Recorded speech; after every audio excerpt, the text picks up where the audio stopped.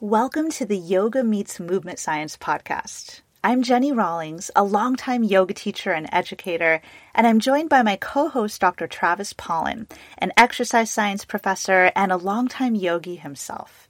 Together, we take a science-based look at many of the common questions, myths, and controversies that arise in the realms of yoga, movement, and fitness. Join us on this crash course where the worlds of yoga and movement science collide.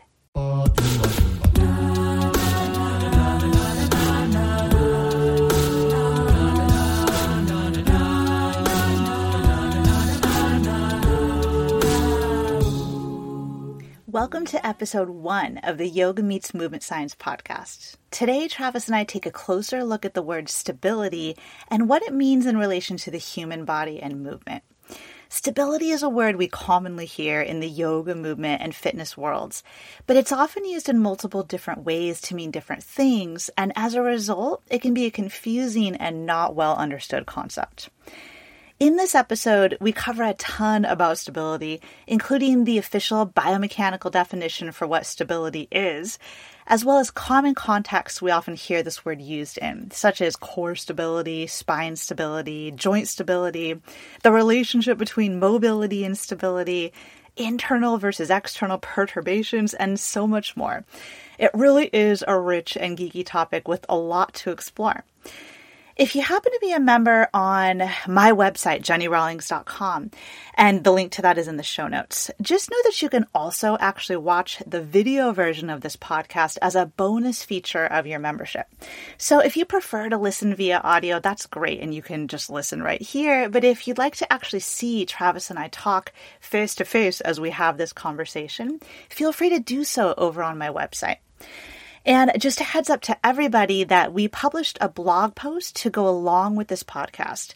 And that blog post summarizes and reinforces a lot of what we'll be talking about here on this episode today. The link to the blog post is in the show notes, so just head there to check that out. And if you enjoy this episode, we would hugely appreciate your support in subscribing, rating, and reviewing our podcast wherever you're listening to it. And now, without further ado, here's our episode. Welcome to our show today. We are here to talk about the important and engaging topic of stability. And we thought that this would be an interesting topic to take a closer look at today because stability is a bit of a buzz term that we tend to hear used quite frequently out there in the yoga, movement, and fitness worlds. But it also seems that that word isn't always clearly defined. And so sometimes it's maybe not used in the most helpful of ways, or at least in the most clear ways. And when you really take a step back and look at the topic of stability, you discover that it's actually quite a complex term with a wide variety of definitions. And so that's kind of why we're here today, is just to take a look at those varying definitions, break them down a little bit to hopefully help inform us so we have a clear idea of when we choose to use that term out there in our yoga, movement, and fitness worlds. So thanks for joining us, and that's what we're focusing on today. Thanks for being here with me, Travis. Yeah, of course. When you proposed this topic, I thought, wow, this is a really good topic. And then when we got into like the various definitions, I thought, geez, for one thing, there are a lot of different definitions. And for another, I realized that maybe I wasn't even clear all the time what definition that I was using. So in thinking about this in preparation, it helped me kind of hone in on what I mean when I say stability or the various related terms that we'll talk about. Absolutely. And same here. Like, it's such a good opportunity for us to reflect on our own use of the term and then also just on how we see it used out there. I think for my part, in thinking about all these definitions, I think when I use the term stability, I tend to return to kind of one definition over and over again. And maybe that itself is a little limiting. Like maybe I'm not appreciating the wider scope that that term could embody. So, well, I don't know. Maybe it's better that you mean one thing and then you use a different word when you mean something else, as opposed to just stability being the blanket term that you use for all of these things. That's so true. Well, let's take a look at our first example of a definition for stability. And this is the one that you've defined for me, and this is the one that is rooted mostly in the realm of biomechanics, engineering, and science. Can you tell us about that? Yeah. So the analogy is that you have a bowl and there is a marble in the bowl. And so when you have what we would call a stable system, if you flick the marble, so the marble is sitting in the bottom of the bowl, and if you flick the marble or perturb the marble, it'll oscillate back and forth, but eventually it'll come back to rest in its stable position at the center of the bowl, unless you flicked it so hard that it left the bowl. So that's a stable system. It returns to equilibrium even after a perturbation. What the opposite would be an unstable system or instability. If you flipped the bowl over and you put the marble in the center of the bowl, but now it's like resting there precariously, like on the top right? Of the bowl, upside down. Yeah. So the bowl's upside down, the marble's on top, positioned ever so perfectly so that it's in the center. But if you were to give it any small tap, it would roll off the bowl and go away. So in falling off the bowl, we would call that an unstable system.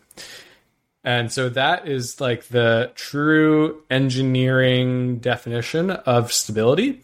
And we can apply that to movement with the body. And there are some good applications that make sense that we talk about with stability. So like if you're looking at the body as a whole and you're saying, okay, you're stable. You're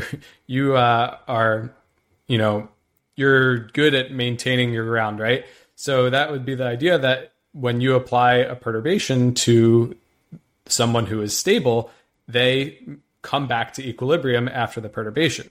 So someone pushes you and you sway, but then you come back to center.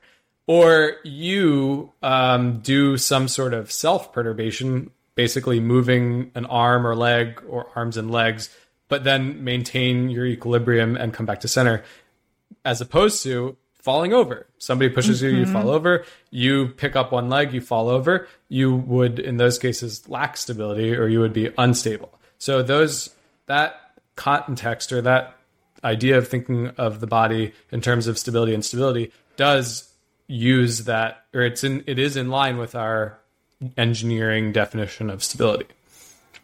That makes a lot of sense. So in that sense, looking at the body as a whole system and as to whether it is stable or not stable, the definition would be whether that body or that person's system can return to a position after a perturbation, basically, or retain its return to its equilibrium after a perturbation. And that perturbation could be external, coming from the outside, like someone bumps into you, but it could also be created from within in your own body, and that would be an internal perturbation if you lift an arm or a leg or something like that. There's that distinction between the two types of or like reaching for something without falling over. You are stable. Right. Yeah. Okay. That makes sense. So and I think I've heard this suggested before, that when it comes to this term, that you either are stable or are not stable, or a system either is stable or isn't. It's like a binary thing. It's not like I'm a little more stable and I'm a little less, but it's either or. Would you say that's true or not? I mean, in that simple bowl analogy, the bowl is either right side up or upside down. I think when it applies to the body, it really depends on the magnitude of the perturbation. So, like it goes back to how hard did you flick the marble? Did you flick it so hard that it rolled up and out of the bowl?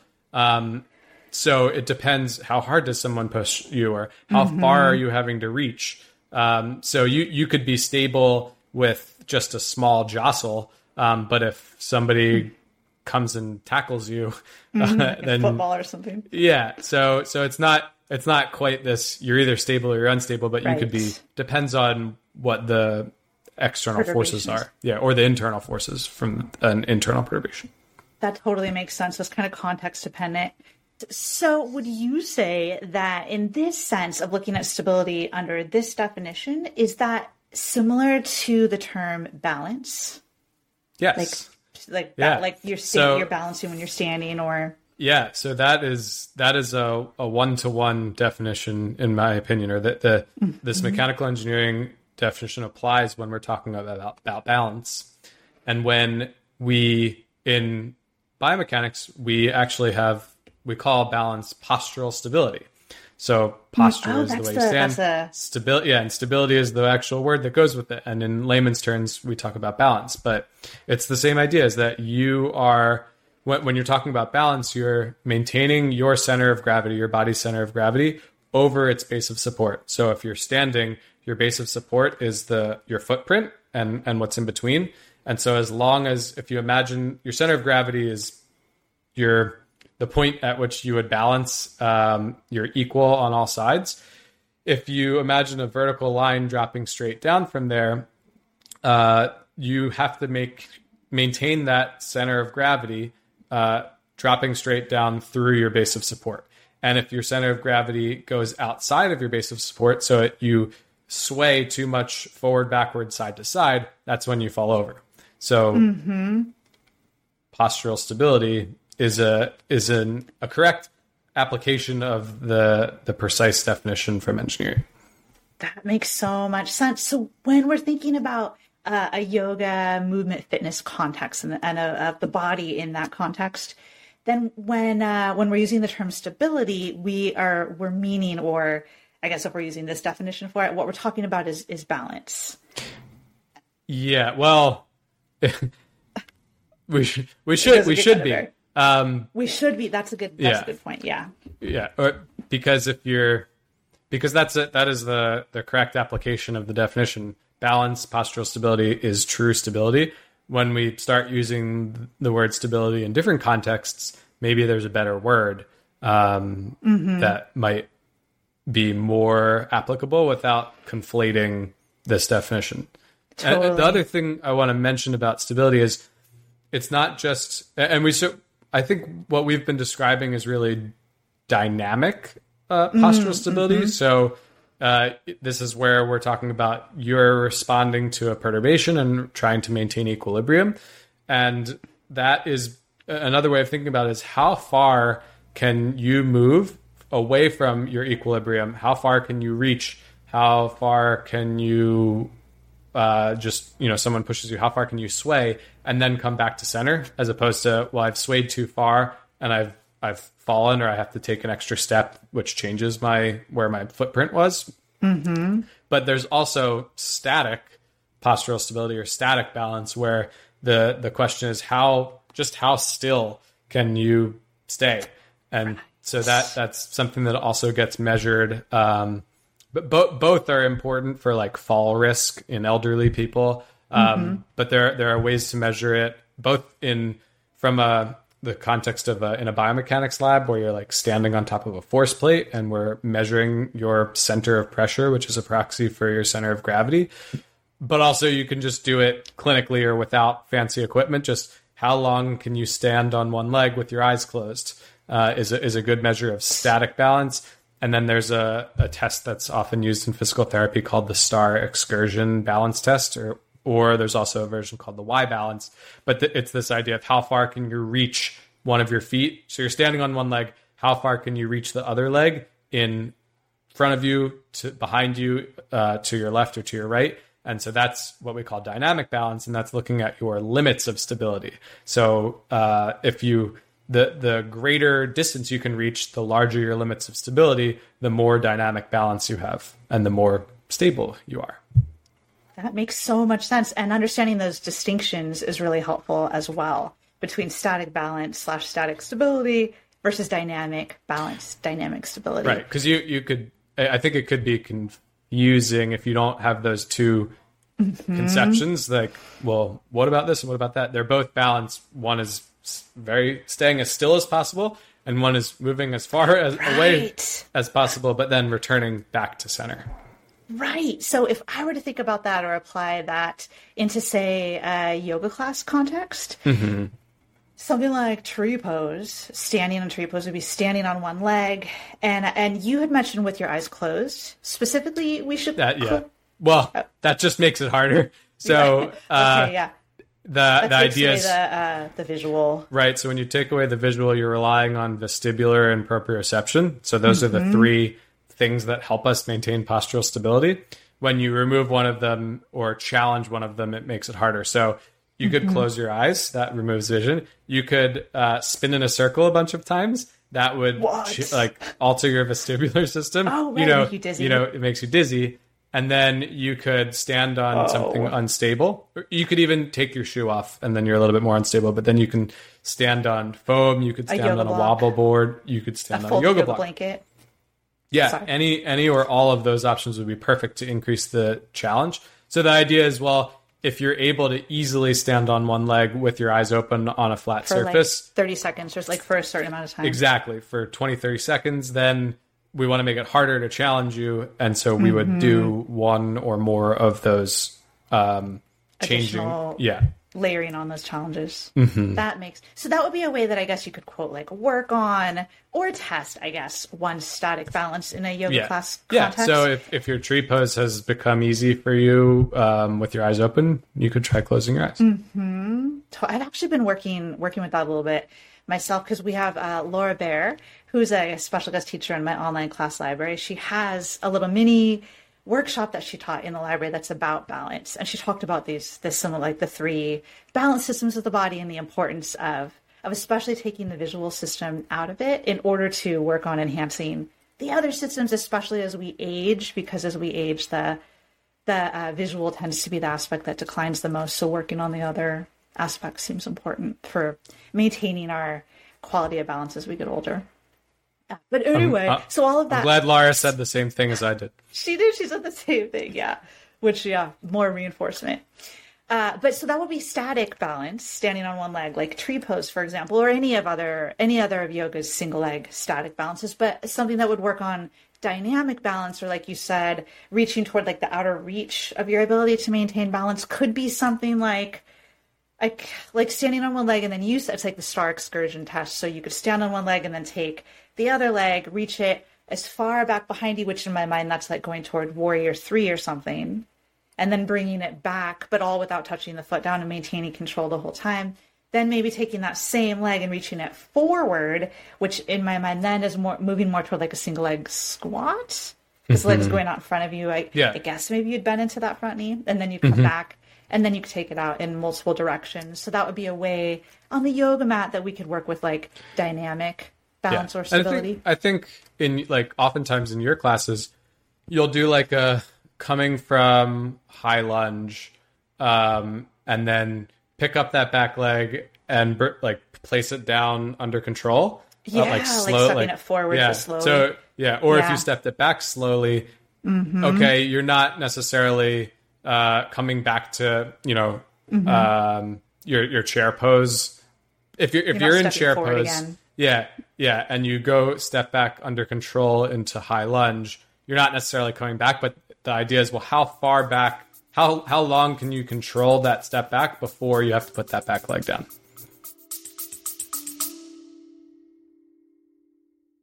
Hey, quick question for you. Are you someone who wants to be fit, healthy, and happy? And what if I told you could get your dream body by simply just listening to a podcast? I'm Josh. And I'm KG, and we're the hosts of the Fit, Healthy, and Happy podcast. Listen, we get it. Fitness isn't easy. Carbs, no carbs. Just stop, okay? It doesn't have to be that complicated. And that's why we made this podcast. We get straight to the facts so you can become your best you. So the way to check us out is click the link in the show notes or search Fit, Healthy, and Happy podcast on any of the major podcast platforms. We'll see you soon. Right. That totally makes sense. So a good way to work on dynamic stability and or assess it or something like that, especially within a context in which we're familiar. So another question that I have that's building on this is, I feel that the term stability, while it's often used out there and it's not always clearly defined, one way, at least in my observation, that I see it used that I feel may be a conflation of the term with another term is I feel like I see stability and strength used either always in the same breath, like we're working on stability and strength, or as meaning one another. So like stability meaning strength, or at least coming close to that. So my question I would ask you is stability, and especially within this definition we're talking about right now, are stability and strength the same thing? Are they synonymous terms or not? Just a quick moment to interject and to thank you for listening to this episode of the Yoga Meets Movement Science podcast. If you're enjoying this conversation between Travis and myself, you might enjoy working with us in a more direct way in your own yoga or movement practice. For example, are you interested in bringing strength into your movement practice? Maybe you already strength train alongside your yoga practice, but could use a more structured program designed specifically for yogis. Strength for Yoga Remote Group Training is an all-levels online strength program that Travis and I founded that's designed to enhance and fill in the gaps in a mat-based yoga practice. Our monthly strength program also comes with unlimited access to my full yoga class library. Travis and I are offering our podcast listeners 30% off their first month in Strength for Yoga Remote Group Training to try it out. Just use the discount code podcast30 and sign up on my website, jennyrawlings.com, and the link is in the show notes. There's also an option on my website to take continuing education courses with me or to sign up for the yoga class library by itself. Use discount code podcast30 for any of the membership plans on my site for 30% off your first month. And that's jennyrawlings.com, and the link is in the show notes. And now back to our episode on stability. Are stability and strength the same thing? Are they synonymous terms or not? Well, I think no. I think they're related. How I led that. Well, I think they're related, but they're not the same. So in my understanding, or the way that I think about it, is that strength is your ability to produce force.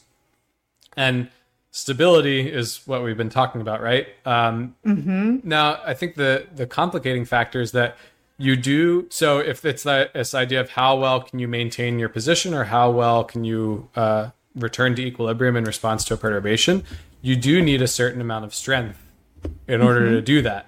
And so the way that I like to think about it is that stability is strength, but it's also this idea of whatever you want to call it, whether it's control or proprioception or just awareness. I mean, maybe proprioception and awareness are sort of the same thing. It's your sense of your body in space. But stability is what we've been talking about is mostly control, but you also need strength to be able to express that control, especially when the forces that you're encountering in the real world are of higher magnitude. That totally makes sense. So there is some overlap there, and you can include a certain degree of strength in your definition of stability, but they're not the same thing. Right. Like if you think about stepping back from chair pose to high lunge, you do need a lot of strength in that standing leg, in the quadriceps, to maintain that isometric knee flexion as you're stepping back. So you need both strength and the control of the balance, the stability of the movement to be able to do that. If you didn't have the strength in that leg, you would collapse. Right. That totally makes sense. So you need a certain degree of strength, and I guess it depends on what the actual movement is. But if we're talking about, say, just standing in functional daily life or walking in functional daily life, there is an element of balance that we all have, or postural stability, whether we're standing or sitting or walking. And like if we're thinking about stability in that sense, then strength might be a part of it, but we're not really that taxed strength-wise as far as like how much force you can produce. I mean, I know strength, there are different types of strength, but if we're thinking in like that classic definition that one strength is like the maximum amount of force they can produce, or like the heaviest weight you could lift one time might be your maximum strength. You don't need your maximum strength in order to walk or even to hold tree pose, like even to balance on one leg. You need some strength in that standing lateral hip to hold you in and keep you balanced. But that's, maybe if you held that for 30 seconds to a minute, you might start taxing those muscles in more of a strength endurance way, not so much a maximum strength way. Right. But it's not that you really need like super strong lateral hips in order to hold yourself on one leg. There's just like some overlap there. Yeah. Would you say? Well, yeah. You need a good amount of lateral hip strength for standing on one leg. You don't need much to stand on two legs. Right. Totally. And then a related question that I bet a lot of our listeners will be familiar with, but just this idea that sometimes when people walk or even just stand or run or assume certain yoga poses, sometimes there's this movement pattern we observe in people where their knee, the bent knee, tracks inward, otherwise known as knee valgus.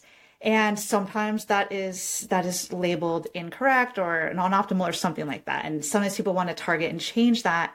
And in order to change someone's habitual knee valgus or knee like tracking inward, sometimes people call it collapsing inward pattern. Oftentimes what's prescribed is outer hip strength exercises.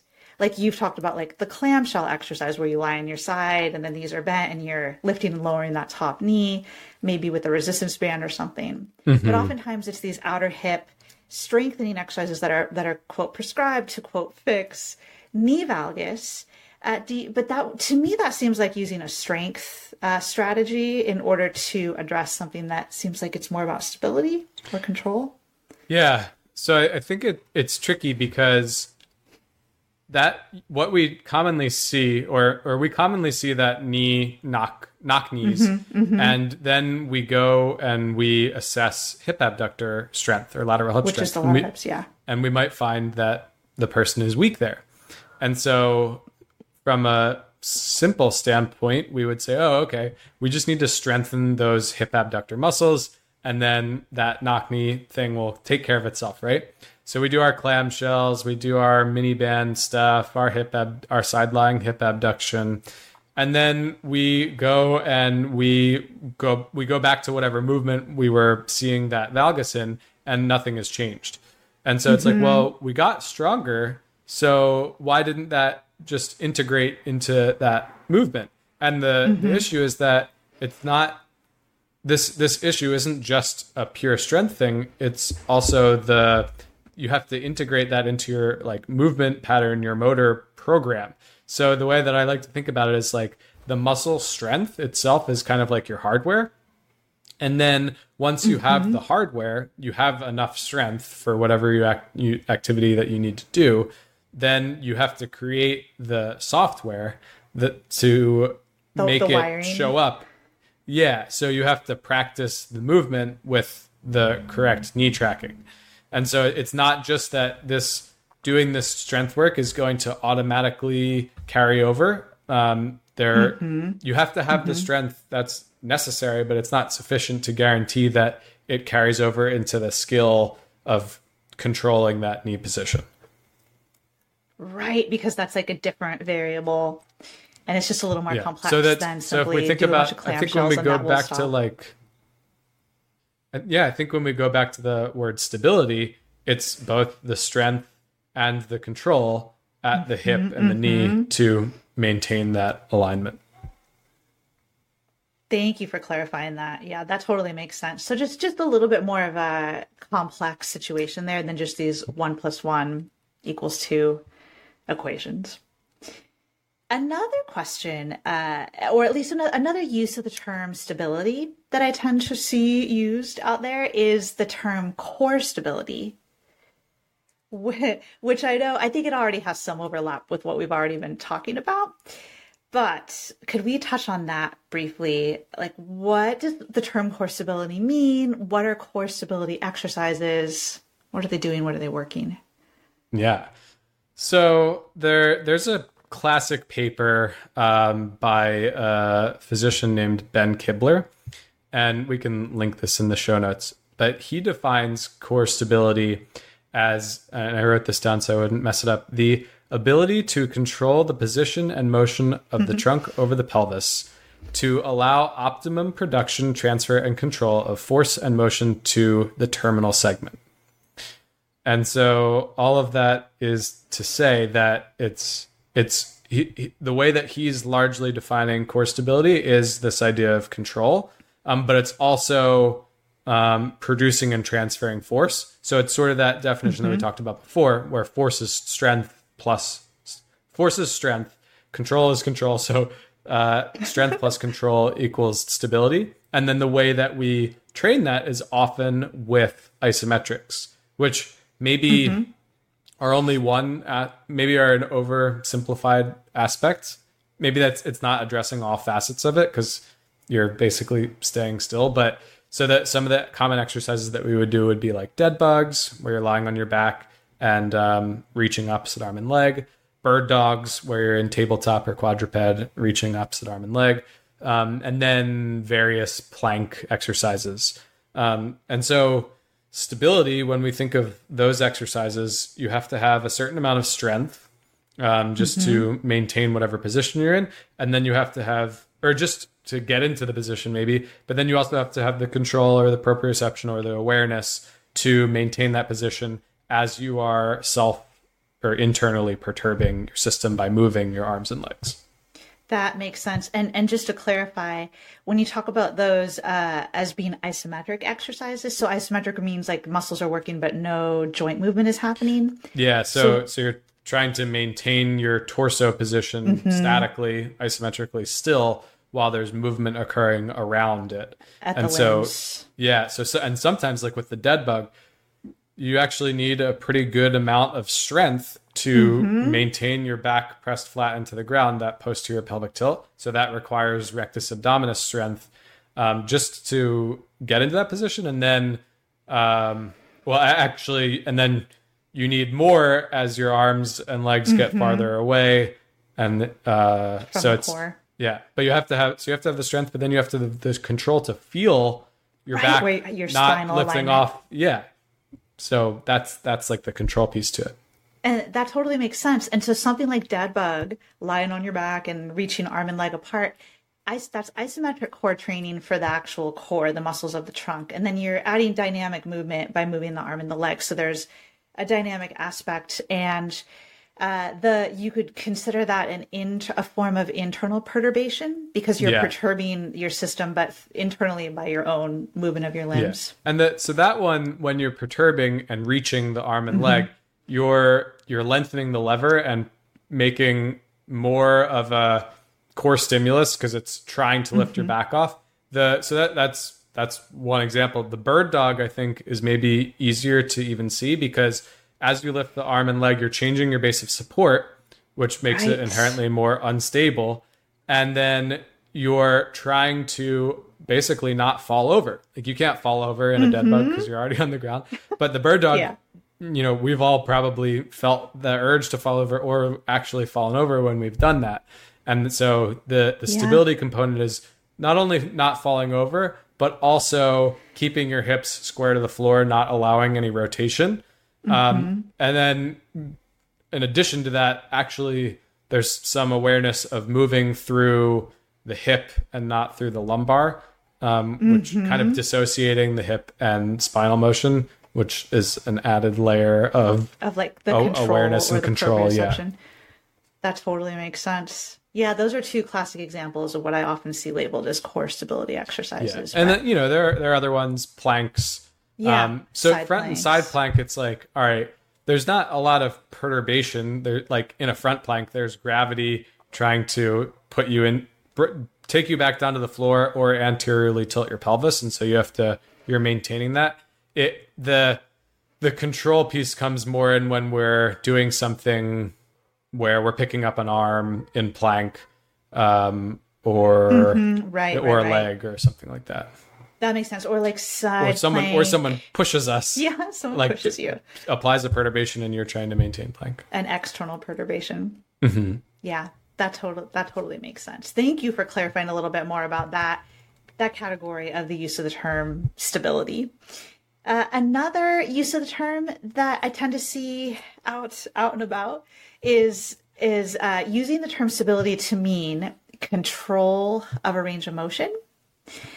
And I'm trying to think of what a good example, or that stability also means movement with control. So, and I see this used mostly in the context of like you're moving your body actively into a stretch, and that you're doing it actively. So you're doing it with control, and that is said to be stability. Do you know what I'm talking about? This use of the Yeah, term? and I think that's really confusing because I think we have a better word for that, which is mobility.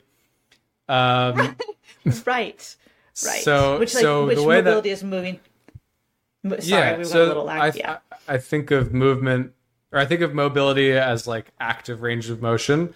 Yes. Or another way I think about it is like flexibility with strength or control. Like if you just think of flexibility, that's passive. Someone, you could be moving yourself or someone's moving you, stretching you, whatever. When you add the active component to it, you're moving yourself. Your muscles are working to put yourself into a position. So that requires you have to have the flexibility first, but then if you're doing it yourself, you have to have the strength and control over those ranges of motion to move yourself into and hold them. So I get it. Like, okay, there's some stability component to that, but I feel more I like the word mobility for that better to separate it from the elements of stability that we've already talked about. Right, because using stability in that sense seems a little far from that original like scientific definition of, as you described, stability being the ability to return to your equilibrium after a perturbation. That doesn't seem like the same. No, and I think the challenge is like control sort of applies in all of these contexts. Like you could use that word here to say, okay, I have control over this kind of extreme or end range of motion, which is really strength in that position. In an end range. Yeah. And so, but it's call it that or call it mobility. Call it that. But when you start saying stability, it's a little confused. It's like maybe inconsistent or. Yeah. Look, I agree. It confuses me. I get and it. I like I'm probably guilty of it. Like when I think of shoulder, well, I probably often use the word when I'm talking about different joints when I'm talking about joint stability, maybe when I actually mean mobility. So this is what I alluded to at the beginning, where it's so easy colloquially to say stability, but it's not that engineering definition that a lot of the other things that we've talked about so far have actually been pretty in line with that definition. Right, absolutely. And totally from myself too, this definition of stability we're discussing right now about being control of a range of motion, I have also absolutely used stability to mean that too. And I've even written an article or two about it that's out there like a few years ago. I think I've changed how I use that term, and these days I wouldn't use it that way, but I think, again, it's part of just chalking up, or an example of just how confusing it is, especially when these terms are used out there and not so super clearly defined. So I think it's just easy for all of us to use these terms colloquially or not, but in a varying amount of ways. But that's why something like this, just setting out these definitions and getting a little clearer, might help all of us use the terms in a little bit of a more helpful way. And you mentioned just a moment ago, you brought up the topic of joint stability, and that was actually the last question, or the last topic I was hoping we could cover with regard to stability. Joint stability is another category of stability that I see used often out there in the yoga movement fitness world. How does that fit into what we've been talking about today? Yeah, so I think joint stability, or maybe joint instability, does align with our engineering definition. So basically, if a joint, some joints are more inherently stable than others.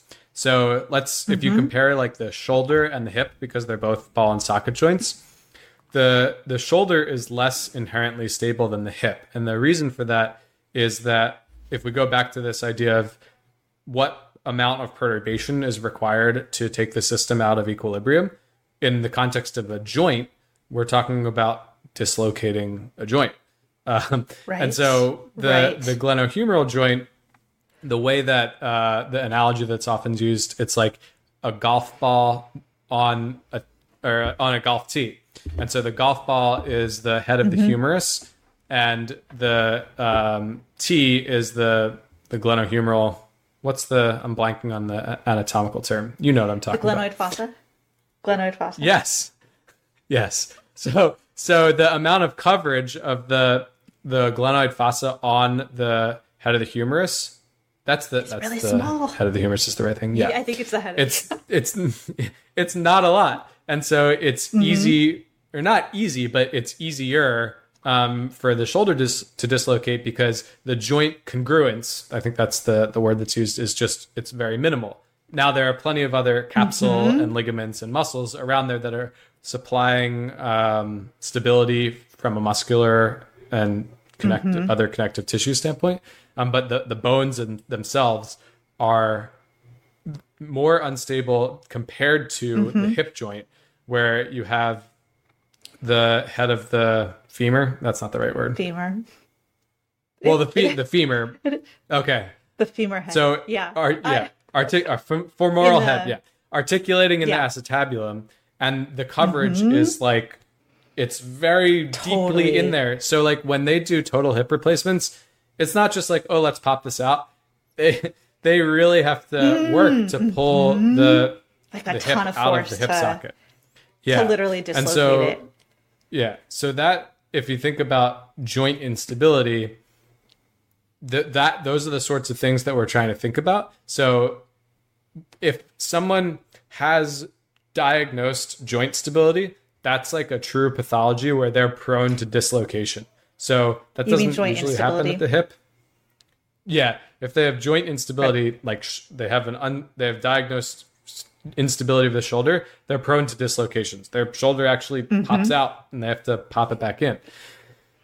I think that is one thing, and then the way that we talk about it in fitness and yoga and movement, we use it a little bit more loosely, where we probably shouldn't. I think so too.